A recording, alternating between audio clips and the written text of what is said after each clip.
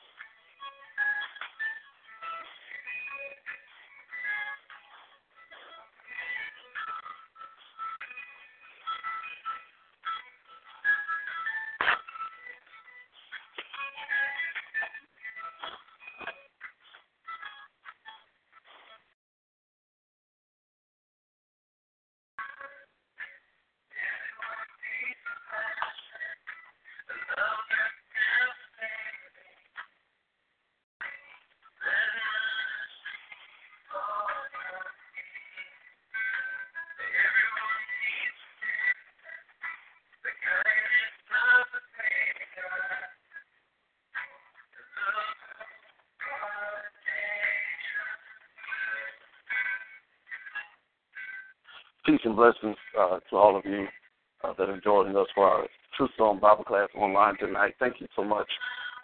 We always like to say thank you for joining us.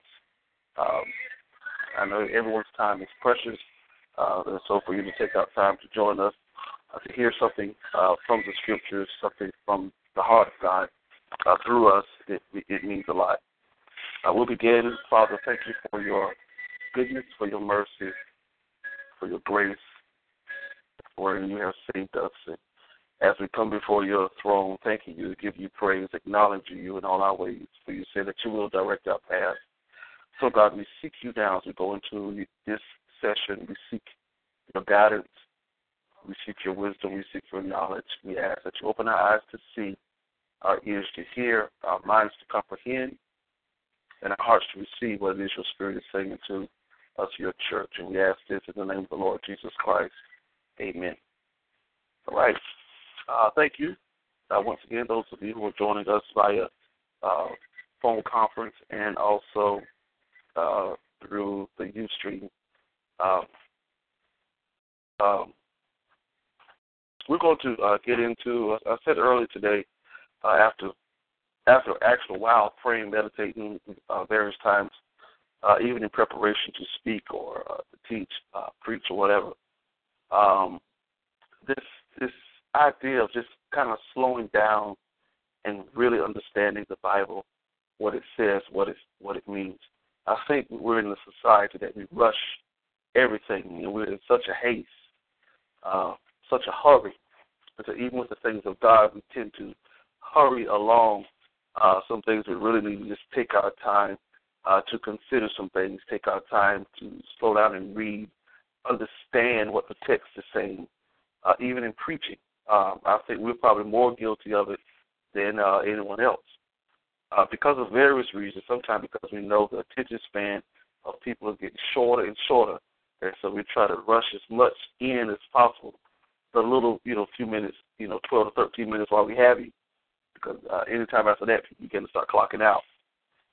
So we tend to rush things, and especially things of the scriptures, we tend to want to get to the good part, the part to get the people excited and involved in the message or whatever. But sometimes so much information, so much revelation, needed information or revelation is lost because we're just going extremely too fast. And so what I wanted to do is just kind of slow down and just take our time and see what does the Bible say. Expository teaching is very popular, but in some settings, not many people get biblical expository type of sermons or lessons where we just look at what the text is saying and simply tell you what it means without so much of interjecting our opinions and our experiences onto the text. Exegesis is called, just simply interpreting what the scripture is saying. That's it. So we're going to do that today, and we'll start with the book of Romans, Romans chapter 1. That's what we're going to be looking at today, Romans chapter 1. And before we jump in, let me say something. For those of us who are Christians and involved in the church, let's keep a sensitivity of those who may have not found, quote-unquote, a church home or may be in between. Let's not jump to conclusion that those persons are not as spiritual or really don't want the Christian community. I read a very interesting article from a person. Her name is Rachel Evans. She's a blogger, and she is an editor of some magazines or a famous newspaper, whatever. But here's what she said about her experience, and I'm quoting her. Not everyone who leaves church is nominally Christian or lukewarm. For many, our doubts and questions about faith are intense. They're real and deeply important to us. She says, I've only just begun limping my way back to church. I like that statement. But the time away wasn't because I didn't care. I cared deeply. But for many of our friends and neighbors, it carries a lot of careful thought, pain, and in some cases a lot of courage to come back to the church. So I wanted to read that to just make sure that we remain sensitive to wherever people are with their walk in God. You don't know their whole story, and like this dear woman said, she said that being outside the church, it's not necessarily this, I'm free. She said it's painful, and just going through the faith process of believing and trying to understanding, and part of the process could be doubt. How many of you out there have ever had your prayers not answered the way you wanted it to? So let's just be sensitive to the person who's on their journey. Okay? Maybe we'll say more about that later on. Let's get into Romans chapter 1. Let's take our time with Romans chapter 1. Now, first of all, we start hearing about Paul in Acts chapter 9. Paul is one of the most fascinating biblical characters that there is, one of my favorites. I love reading and studying about the life and ministry of Paul the Apostle. But while Rome, even reading Romans chapter 1 and again in the book of Acts, sometimes you will hear him mention Rome. So while Rome, and it seems, even if you read, especially scriptures like Acts chapter 16, where Paul mentions that he started to go somewhere, but the Spirit constrained him. The Spirit wouldn't let him go minister different places. And other places he said the Spirit led me or allowed us to go, suffered me to go here, but other places he wouldn't. So it seems the Holy Spirit guided Paul's ministry, and it was kind of pushing him, edging him toward Rome the whole time. Why was that? There could be a few reasons. We found out that Paul was a Roman citizen. He was a Jew, a Hebrew of the Hebrews, he says. He was of the stock or tribe of Benjamin. He was a Benjamite, but he also had a Roman citizenship. Okay? He was well-versed. He was well-educated. He was multilingual. He knew several languages. So he was an important figure even in the quote-unquote secular world, he would have been an important figure of his time, but definitely in the church. While the church is in its infancy, a character like Paul was very, very important. He's a citizen of the most advanced civilization of that time, Rome. Okay, the civilization that had the most military might at that time, Rome. So for him, for the Spirit to lead him, sometimes I don't think Paul really even consciously understood why he had to go to Rome. He just had to go to Rome. And in Acts chapter 25, we see that very moving, fast-paced episode where Paul is brought before local government, and he appeals to a higher government. He appeals to Caesar. Those were his rights as a citizen of Rome to do that. And so he had to, or they had to send him to Rome to appeal to Caesar. So what I'm saying, you could see the workings of the Holy Spirit throughout Paul's ministry leading him to Rome. Again, Rome was the most advanced civilization on the earth at that time. Rome had the most military might at that time. And we can make a case that all of modern history, even this 21st century, which we live in here in the West, most of our culture grew out of that Greco-Roman Empire, that Greece-Roman Empire. So for the gospel to get to Rome would have been strategic for God to allow that. It was strategic because if he could conquer Rome, so to speak, with the gospel message, Rome being who it was at that time could spread the gospel throughout the world, and that's the intent of the gospel, to go throughout the world. And the civilization of Rome, that Greco-Roman Empire, the Empire of Rome, would have helped facilitate the gospel going throughout the entire world to every other modern civilization since then. Rome would have been have made its impact upon them, even America.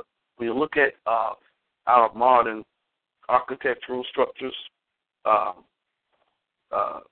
when you look at our government structure, ruling by the people, republic, you can see all of that comes from Rome. You can see the way we do education, medicines, philosophies, all of that come from that empire. You can see that. So you can see why it was important for the gospel to get to Rome so that it could go throughout all of the world. Okay, now let's look at Romans chapter 1, verse 1. I normally read and study from the King James Version. I'm going to do this in the New Living Translation just for better understanding, this for a flow of words. And so let's look at, and I'll probably go back and forth to the King James Version and New Living. All right, Paul, a servant of Jesus Christ, called to be an apostle, separated unto the gospel of God, okay, which he had promised afore by his prophets in the Holy Scripture, concerning his Son Jesus Christ our Lord, which was made of the seed of David according to the flesh, and declared to be the Son of God with power, according to the Spirit of holiness, by the resurrection from the dead. Now, whenever you study the epistles, especially the ones that Paul wrote, Paul had a very distinct style. He always opened his letters identifying himself. He had to do that for several reasons. Just like today, there are people who try to bite your style. There are people who try to take credit for your work. And so, and not only that, to kind of protect his flock and protect the people that he ministered to, he made sure that they understood that this is coming from me. And so he always opened his letters identifying himself. But also in identifying himself, he always honored God in his greeting. Paul, a servant of Jesus Christ, called to be an apostle, separated unto the gospel of God. And then he starts talking about it and exalting Jesus Christ, even in his introduction. Very, very, very, very important. Very important that he would do that. He honors God in his introduction. And he always identifies himself. Listen to what he said about his apostleship. He said, called to be an apostle.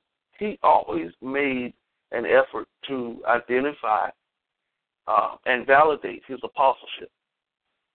he clearly did not try to put himself equal with the original 12. But he did say, I am an apostle. He's a called of God. All right? And so he always stated that he really was an apostle.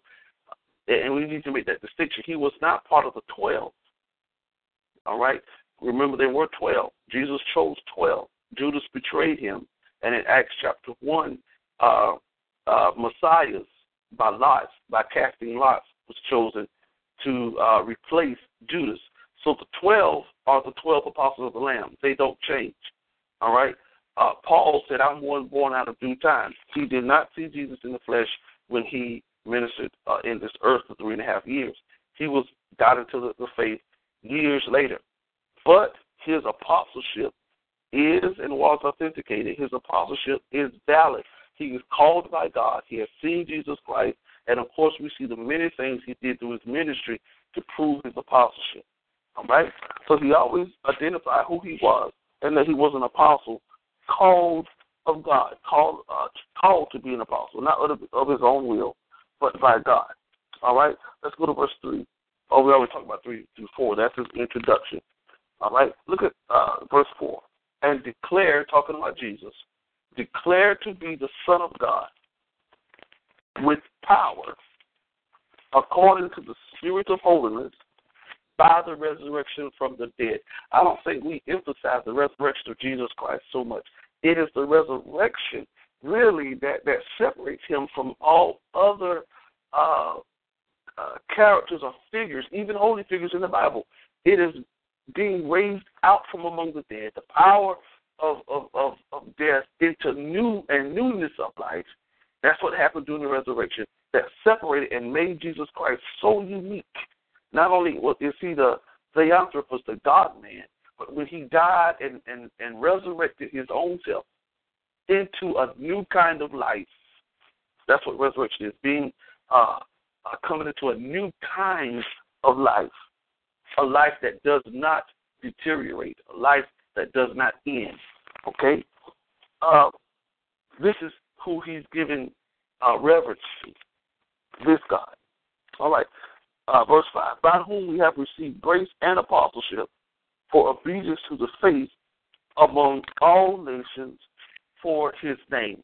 Now let me read that in the New Living Translation, verse 5 and 6. Through Christ, God has given us the privilege and authority as apostles to tell Gentiles everywhere what God has done for them, so that they will believe and obey him, bringing glory unto his name. Okay? And verse 6, and you are included among those Gentiles who have been called to belong to Jesus Christ. I love that. Okay, so Paul is saying this gospel is for all nations. God's plan is that all nations belong to Jesus Christ. Not some, all. All right? And the reason why I'm stressing that is because sometimes we can again isolate a particular scripture. And for instance, when Paul goes on to say later on in Romans that my prayer is that all of Israel be saved. Yes, he has an affinity with Israel because he is an Israelite. They are his people, number one. And of course, the whole elect of God that comes up, and we're going to deal with that, the natural elect of God. But sometimes we can isolate scriptures and think God is only concerned about one group of people. But clearly Paul is saying here that the gospel is for the nations, okay? So that God gave him authority to tell nations everywhere, and that they will believe in Christ Jesus. God's plan, again, is that all nations, all people belong to Jesus Christ. Remember this scripture, God is not willing that any should perish, but that all come to repent. I'm going to say that again. God is not willing that no one perish, but that everyone come to repent. Okay? God's plan of salvation includes all, excludes none, includes all, excludes none. For God so loved the world that he gave his only begotten Son. Not certain parts of the world, not certain ethnicities. No, God so loved the world, and whosoever believeth in him should not perish. Whoever it is, whatever ethnos, whatever ethnicity, whatever nation they're from, if they believe on Jesus Christ, they shall be saved. What did Jesus say? He said, if I be lifted up upon the earth.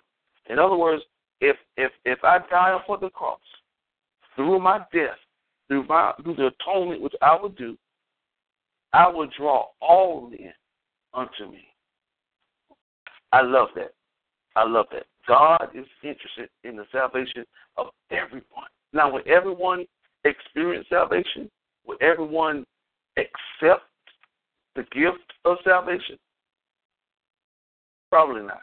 We know people that have not accepted him. But does it include them? Absolutely. Absolutely. All right, let's go on.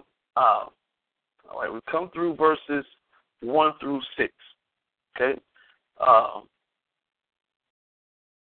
Let me go over some of that again.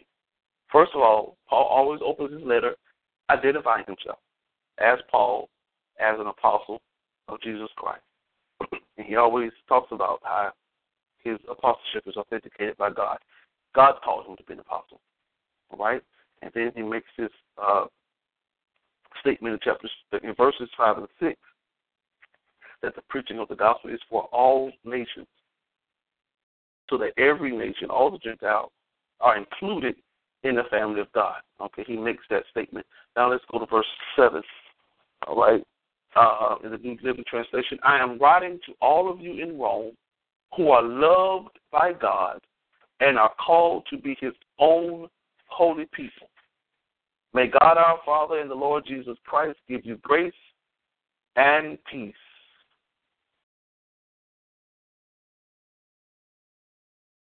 Here's what I want you to understand out of that verse. Paul always greeted the saints with honor, respect, and dignity. He always addressed the saints with honor, respect, and dignity. Grace and peace from God our Father and the Lord Jesus Christ. He blesses them as he greets them. He honors them by calling them saints, called of God, holy people. He's honoring God's people. Be careful of sitting and listening to preachers who won't honor God's people. And as preachers, leaders of this Christian community, we have to be careful not to speak negatively of God's people. Again, Paul honors God's people. He gives them respect, honor, and dignity, calling them saints, called of God, beloved of God, words like that. He blesses them, even in his introduction. He blesses them. Be careful that we don't fall into this pattern of, quote-unquote, blessing out God's people, which is a sanctified term, cussing God's people out without using the cuss word. We have to be careful how we deal with God's people. They are his people. Okay. You shouldn't have to sit up under someone that's calling you names from the pulpit. No, not God's people. Moses got in trouble for dealing with God's people harshly. Okay? Remember, Moses got upset with God's people, and he smoked the rock and said, come, drink these heathens and stiff-necked. God said, whoa, wait, man, those are my people. I can call them stiff-necked and all this kind of name. You don't do it. Those are my people. Moses got in trouble. And we can get in trouble, too. Make sure, as Christian leaders, that we respect God's people. We treat them with dignity, honor, and respect. Okay? Yes, there are times that we have to rebuke, reprove, correct, and all of that. All right? But we have to honor you even in that. All right? Verse 8. Let me say first that I thank my God through Jesus Christ for all of you, because your faith in him is being talked about all over the world. I love this verse. Let me read that again. Paul is saying, let me say first that I thank God through Jesus Christ for all of you, because your faith in him is being talked about throughout all the world. Now, the church at Rome was known throughout the world because of their faith, not the faith of a personality. Okay? I'm going to say it again. They were known throughout Rome because of their faith collectively, and probably individually, but definitely collectively, as a congregation of people. In other words, they weren't known because of Paul's faith and Paul's feet. No, they had faith. And Paul said, people all over the world know about your faith. That's powerful. That is very powerful. Are we a part of congregations that people all over the world know about our faith, what we're doing in the name of Christ? Or just our, and I want to say this real well, or just our famous leaders know. They know their name and what they do. But what are we doing collectively as a people, as a congregation, the people that you're connected to? How loud is your faith talking? How far does your faith reach? Do the people in your community, are they affected by your faith? You gather every week, twice, 3 times a week, maybe even more, in that same locale, within that community. Do they know you there? Do they know what you believe? Do you ever reach out to that community? Paul tells his church at Rome, he says people all over the world know about your faith. They know about you all over the world, about your faith. And listen, they didn't have cable TV back then, satellite. They knew about their faith, not their failures. Paul said, people all over the world know about your faith. He didn't say know about your failures. It's easy to know about a church's failures or a church leader's failure. He didn't say that. They know about your faith. What a testament. What a testimony. God, help me. Help me be connected to people that people know of our faith in God. Not of our failures, not of our grandiose attitudes, but our faith. God, help me. Listen to what he's saying. Let's read verse 9 and 10. God knows how often I pray for you. Day and night I bring you and your needs in prayer to God, whom I serve with all my heart by spreading the good news about his Son. Wow. Paul is saying, I pray for you. How powerful is it that this apostle, who at this time had not met these saints yet, but he was so connected to them that he said, I pray for them. So you can pray for people and don't naturally know them. You can have affection for them. Okay? You can have compassion for them. And you don't have to know them. Paul said, I pray for you. Often, day and night, I bring your needs in prayer to God. That's powerful. That's powerful. Make sure on your quest to find your leader that you make sure that leader is going to pray for you. It's good to want to be included in somebody that we feel is rising to the top or have notoriety or fame. I'm not doubting that. I'm not coming against that at all. But I'm saying make sure that they pray for you. Paul said, I pray for y'all. I hadn't even gotten over there to minister to y'all in the flesh yet, but I pray for you. Night and day, I bring your needs before God. It's awesome. Awesome. That is so awesome. Verse 10, one of the things I pray for is the opportunity, God willing, to come at last to see you.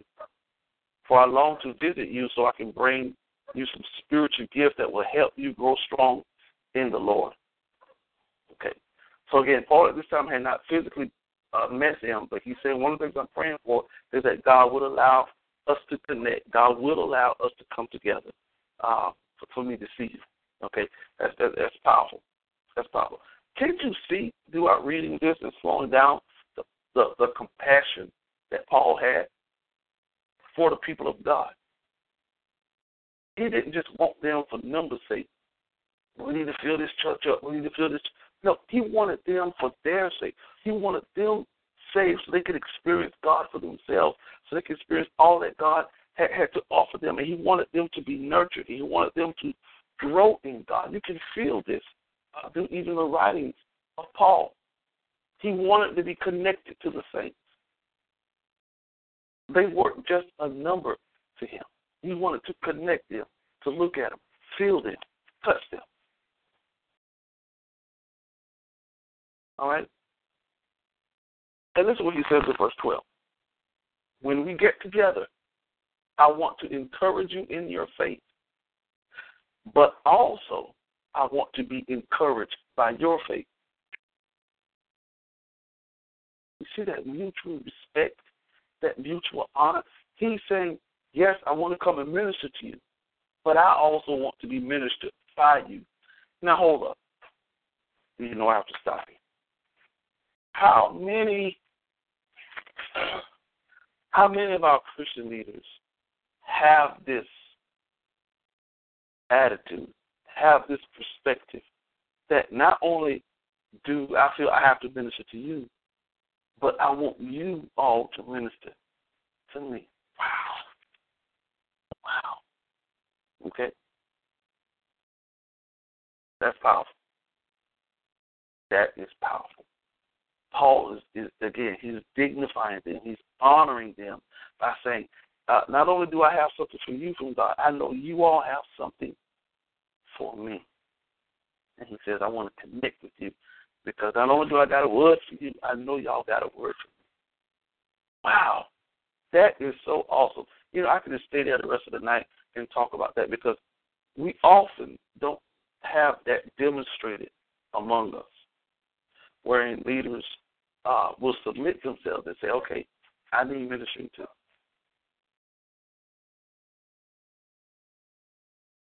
Yes. If you didn't know, yes, the leaders need ministry also. And I think we need to be very careful of those of us who are always on go, never seeming to have any kind of downtime or any opportunity to be poured into, to be ministered unto. You need that often, not just at times. You need that often in your life as a leader. You never graduate from needing prayer, from needing a word of encouragement, for needing correction. You never graduate from that. I don't care how many titles you got. We can call you apostle, rabbi, pope, whoever. You need ministering unto. And Paul is saying in this 12th verse, when we get together, I want to encourage you in your faith, but I also want to be encouraged by you. That's powerful. That is powerful. The great apostle Paul wrote 2/3 of the New Testament. I mean, this is the same guy who said, I heard things unlawful for men to speak. I was caught up in the third heaven. I've seen and heard things.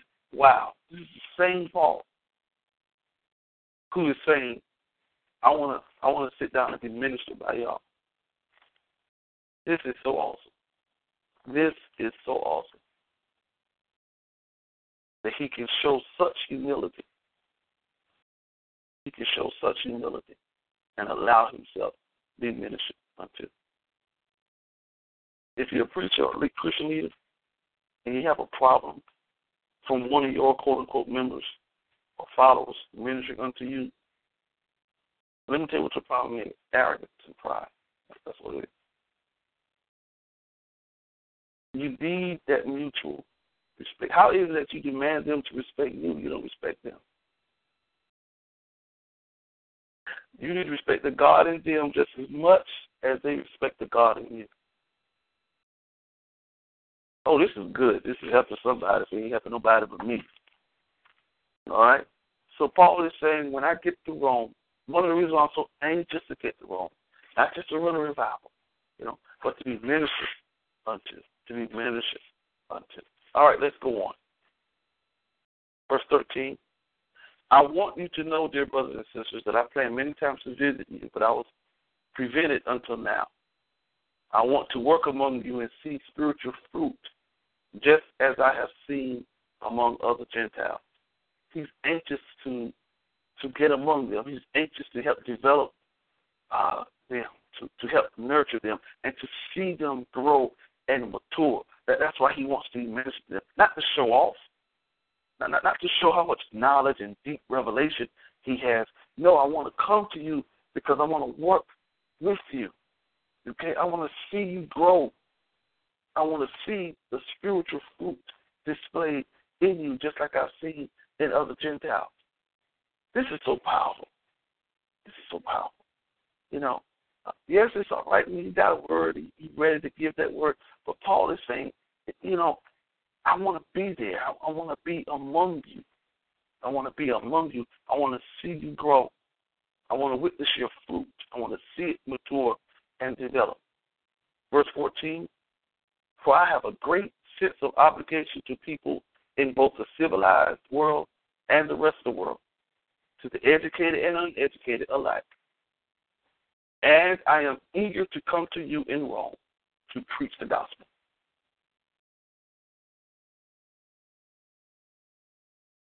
Paul, his calling is so broad, yet so defined. Again, so broad, yet so defined. He's saying that same verse in the King James English. He's saying, I am debtor both to the Greeks and to the barbarians, both to the wise and to unwise. He's saying, what's in me, I have to reach out and minister to those who are educated and uneducated. It doesn't matter their social class. It doesn't matter their ethnicity. This gospel is for everybody. And he's saying, and I am so ready and eager to release this thing in Rome. I am so ready to see this gospel work in Rome. I am ready to preach the gospel, not for any self-aggrandizement, not to make me look good, but to see this gospel at work. Okay? And it's famous verse 16. For I am not ashamed of the gospel of God, of the gospel of Christ. For it is the power of God unto salvation to everyone that believes, to the Jew first, also to the Greek. He said, I'm ready, I'm eager to preach this gospel. I have a message that will benefit everyone who hears it and believes it. I am not ashamed of this gospel. We understand gospel in the Greek evangelion, which means good news. I am not ashamed about this good news of Christ. Then this is what it says. It is the power of God at work, saving everyone who believes. Now, I am not ashamed of the gospel. I am not ashamed of this message. For it, this gospel, this good news, this message is the power of God at work. Wow. Wow. The good news is the power. I heard my bishop preach one time. The power is in the message from the same text. Excuse me. The power is in the message. We have to remember that. Sometimes we get confused and think the power somehow is in what we do or say. It's not. It's in the gospel. Please excuse me. It is in the gospel of Jesus Christ. We must remember that.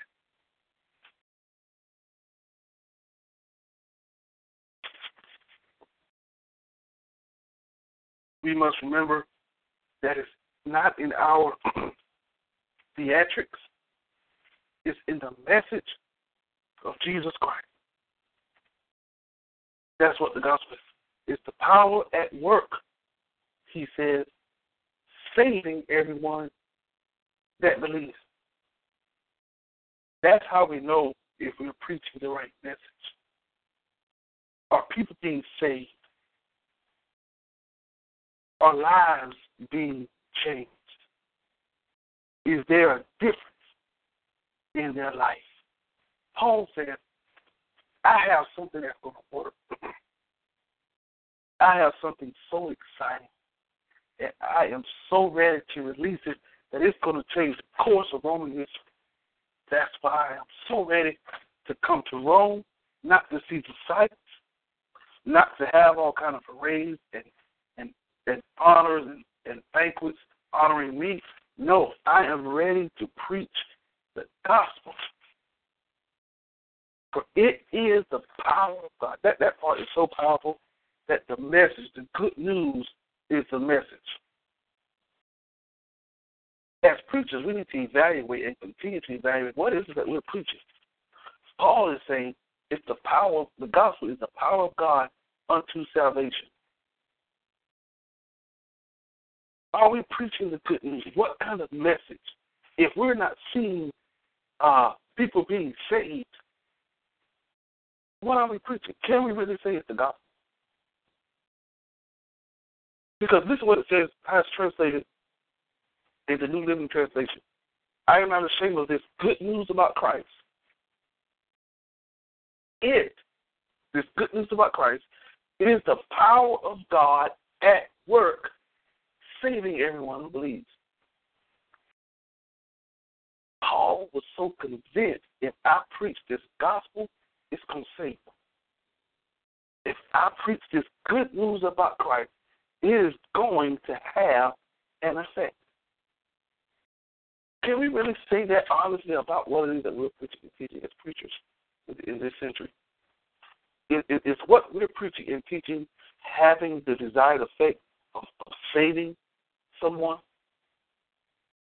Paul said, I am not ashamed of it, for this good message is the power of God at work. So not only can you hear the gospel, you can see the gospel at work. This is so powerful. This is so powerful. Verse 17 says, this good news tells us how God makes us right. This is accomplished from start to finish by faith. As the scripture says, the just shall live by faith. Or as the New Living Translation says, it is through faith that a righteous person has life. It is in the gospel that the righteousness of God is revealed from faith to faith. It is the good news that tells us that God looks at us as being righteous. We're in right standing with God. This is the good news. This is the good news that tells us that God is not angry with us. Wow. This is the good news that's telling us that we can be reconciled with God. This through Jesus Christ. This is the good news. You know, this message gets you in trouble, not in the world, in the church. You can preach the gospel of Jesus Christ, and we're supposed to see an effect wherever we go. And I really think we need a revival in the church more so any places. Because verse 17 again is saying, this good news, this gospel tells us how God makes us right in his sight. This is accomplished from start to finish by faith. That is so powerful. In Christ Jesus. That's good news. When you hear, you know what? You don't have to go to hell. It's good news when you hear, you know what? God is not angry with you. It's good news when you hear, no, God has a better plan for you. God has a great life in store for you. That's good news to hear. It's good enough to change somebody's life. It changed yours. Changed mine. And Paul said, I got so much faith in this message that I am ready to come to the greatest civilization on the face of the earth. I am ready to tell this gospel to Caesar himself, the greatest governmental military power and office in the land. This man can benefit from the gospel. Y'all, this is so powerful. Because eventually, Constantine, according to history, some doubt it, but according to history, Constantine, Caesar, did benefit from the gospel.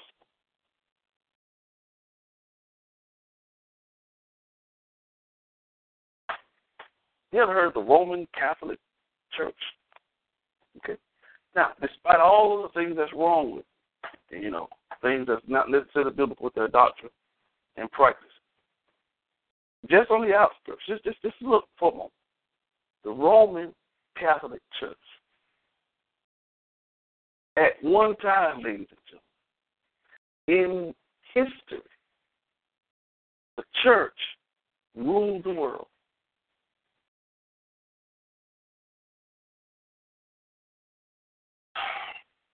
So efficacious was the Roman Catholic Church at one time that its effect is still seen and respected today. The Pope has tremendous power.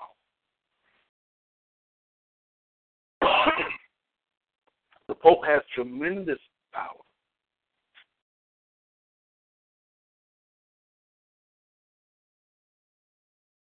Just like Paul said, I'm ready to get this gospel. Rome, the greatest military, greatest civilization on the face of the earth, because he knew if I can get it to Rome, if it can affect Rome. Rome was conquered, ladies and gentlemen, by the gospel. Yes, Rome was conquered by the gospel of Jesus Christ. The same people who crucified the Lord, the Roman executioners, becomes the Roman Catholic Church. See how powerful it is? That's very, very powerful. Listen, I'm going to stop here. As you can tell, I'm having a little sinus allergy things going on. I apologize so very much. But I'm going to stop here. But we're at a good stopping place. We went through verses 1 through 17 of Romans chapter 1. Now, for those of you who are listening and following us, read the rest of Romans. Romans chapter 1 and 17 is wonderful. It is good. But we going to get into some stuff, y'all, from verses 18 through. We're going to get to some heavy stuff. And we're going to do it next week. We're going through the book of Romans. Unless the Lord says something different, we're going through the book of Romans. And I think, matter of fact, I know what we're going through next week, starting from verses 18, it really answers a lot of questions about what we're dealing with today and how should we interpret things that we're dealing with today. Same-sex marriage, gay rights, things of that nature. How should we view those things through the eyes of Scripture? How does God view those things? We're going to get into it next week because it's in the book. It's already written, and we're going to just expound what the Bible says, and the Bible is going to tell us how should we interpret these things. So you can tell your neighbors, tell your friends, tell anybody, tell the enemies, tell everybody. This is what we're going to be dealing with next week. Start with Romans chapter 18. We're going to deal with homosexuality. We're going to deal with same-sex things. What does the Bible say? There are many that says the Bible says various things about it. Some say the Bible says nothing about it. We're going to see exactly what does the Bible say about it next week, line by line, precept upon precept. I hope it helps somebody. Thank you for joining us. I pray that something was said that enlightened you, that informed you, inspired you, encouraged you in some sort of way.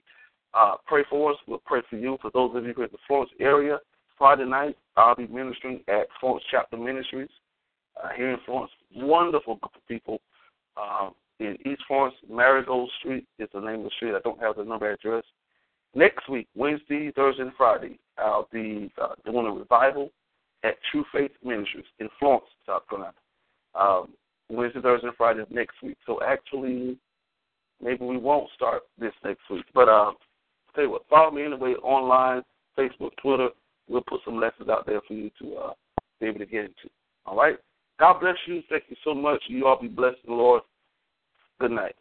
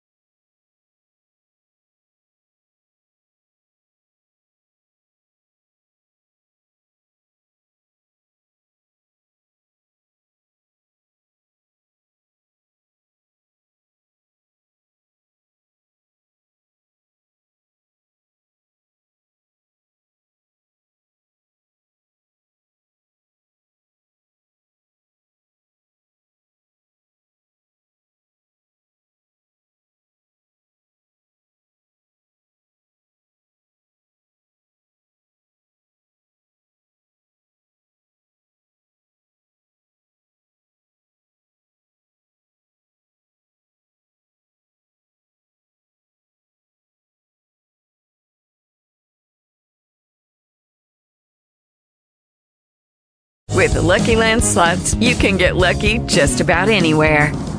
This is your captain speaking. We've got clear runway and the weather's fine, but we're just going to circle up here a while and get lucky. No, nothing like that. It's just these cash prizes add up quick. So I suggest you sit back, keep your tray table upright, and start getting lucky. Play for free at LuckyLandSlots.com. Are you feeling lucky? No purchase necessary. Void where prohibited by law. 18+ terms and conditions apply. See website for details.